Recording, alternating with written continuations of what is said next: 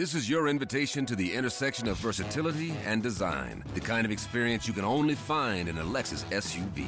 A feeling this empowering is invite only. Fortunately, you're invited.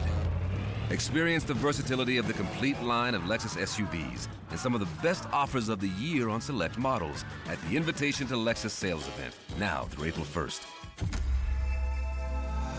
Experience amazing at your Lexus dealer.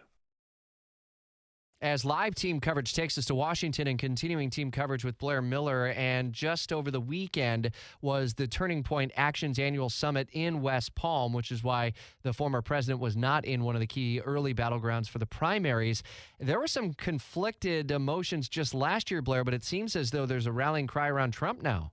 Yeah, and this group gathers each year, and it's a conservative group there in Florida. And this weekend, they showed more support for former President Donald Trump than the state's Governor Ron DeSantis. Student activists at the Turning Point Action Annual Summit say Trump is overwhelmingly their 2024 pick over DeSantis. That's a change from last year, as you mentioned, when they were largely torn between the two men. And last year, both of them headlined the event there in Tampa. But this year, many even booed the mention of a contested primary at this gathering in West Palm.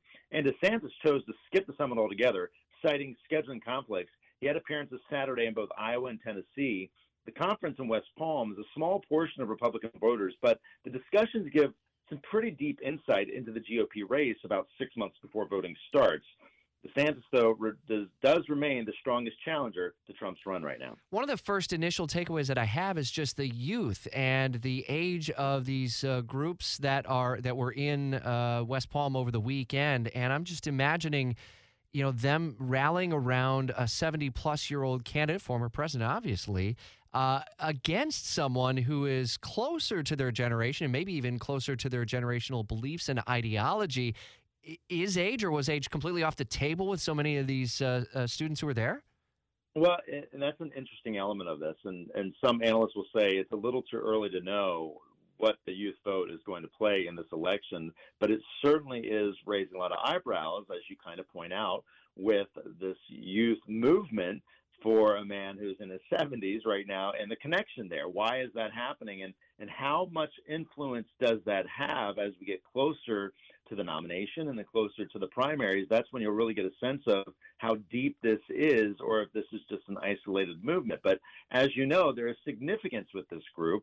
They certainly do give some indicators as to where the party is going. How overwhelming it remains to be seen, Rich. Was there a feeling, or were there any takeaways from those who were at this conference about the ongoing legal drama surrounding the former president? Just today, his case in the classified documents case set for a pretrial hearing in South Florida. Well, and it kind of sticks to what, the party line has been, at least from those who support Trump, is that this is a witch hunt, and that this is something that Democrats have gone after, and there are two tiers of justice when you look at the Department of Justice. And so those have been the talking points for Trump supporters, and we heard some of that. Really was a non-issue at this summit, but as you know, it certainly is an issue, and we're seeing some of it play out here in Washington today with some of the breaking news alerts that are coming out related to this. All right.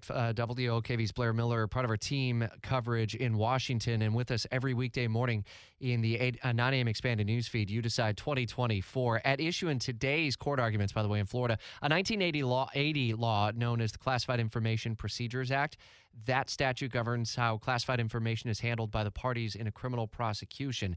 Ahead of the pretrial conference, the special counsel's team had asked the judge, appointed by former President Trump, to enter a protective order that would, in part, restrict the ability of defense lawyers to share with Trump and his co-defendant and aide, Walt Nauta, classified information in the case. Whatever develops out of that hearing today, we'll be sure to update you.